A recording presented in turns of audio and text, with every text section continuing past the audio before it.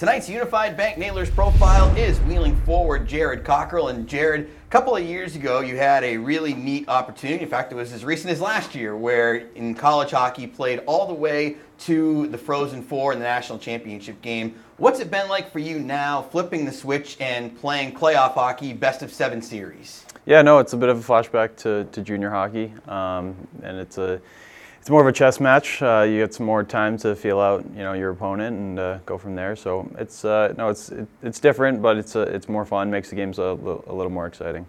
You guys tonight are in the position where it's a back against the wall type of scenario, which basically, if you look back to Game 7 against Fort Wayne, kind of similar in a way, win or go home, and then same from college where it's one game to decide it all. Is there something that you can take away from those experiences, having done that so much, that you think could really help benefit you and your team tonight? Yeah, for sure. I mean, the college experience, everything's such high pressure, and it's a good experience to go through that and just realize it's still just a hockey game and it's one you got to win. So in games like this, I've been able to work things out over game over game in that position, and hopefully that pays forward tonight.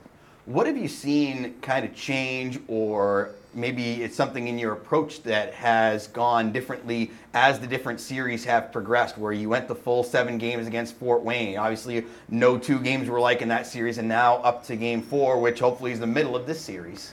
Yeah, no, I think it's just give your body and mind a rest between the games. I think it's important just to get a good reset before each game and come in with a fresh mind. Going from the 2 series, it seemed like in the first round the lineup was pretty well set most of the way. But now, as we've gone into round number 2, there have been a lot more ins and outs. Ood went up. You've had guys, yourself, Hossinger, Maniscalco, who have been in and out getting banged up. Is it challenging to deal with a little bit of that adversity after things went so smoothly in round 1? Yeah, for sure. It makes it a little more difficult for everyone, but at the same time, it gives people a new opportunity to step up in different ways. So, in the end, I think it gives the guys a chance to prove themselves and make an impact. Getting a chance to watch Game 3, what did you notice that gave this team some more offensive life as opposed to the first 2, where 3 goals combined in Games 1 and 2, now 4 on the board in Game 3? Yeah, I think just getting closer, more guys closer to their net. They have a good goalie in net, and anything we can do to put pressure on him is going to help us.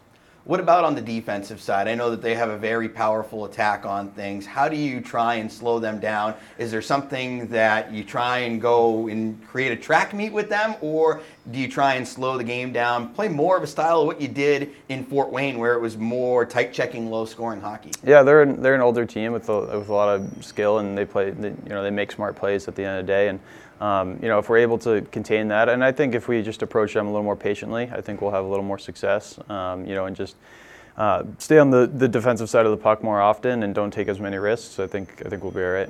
How much do you have to be adept to being willing to change things up in the playoffs, where I know in the season it's pretty much one way, we want to do things our way, and whatever they do is whatever, but how much of it is also kind of reading, reacting, going, well, if this doesn't work, maybe we do have to alter a couple things and try and get things back on track this direction? Yeah, I mean, in an ideal situation, you want to make a team change the way you play. So, it's a fine line between changing and remaining the same, but we're backs against the wall now, and I think every guy in our room is just willing to do whatever it takes to get the job done. What do you think's been the biggest change in style from round 1 to round 2? Yeah, like I said, they're an older and smarter team than Fort Wayne, and they're a little more worried about the hockey game rather than the extracurriculars. So, just playing to their pace and playing to their level of how smart they play and how deceptive each guy on their team is. So if we're able to bring up our deception and our overall awareness, I think we can compete with them really well. As you begin to climb back into this thing, what's going to be one of the biggest advantages of having tonight and Saturday here at home? Yeah, no, it's good. Just being on the road is going to be exhausting for them. I think every guy knows that from experience. So, hopefully we can take advantage of that. Sleeping in our own bed, making sure we take care of everything on our own page. So, what's going to be the biggest key for you guys to have success here tonight in game number 4? Don't change. I think we got away from what we call nailer hockey the first 2 games, and you saw a little bit in game 3. So hopefully we can keep building and keep getting better and have a better result. Very good, Cox. I really appreciate a few minutes of your time. Best of luck out there tonight. Thanks, Deej. Jared Cockrell, Nailers forward, our Unified Bank profile tonight. More of intermission coverage of game number 4 of the Central Division Final comes your way next. This is Kelly Cup playoff action on the Nailers Broadcast Network presented by Main Street Bank.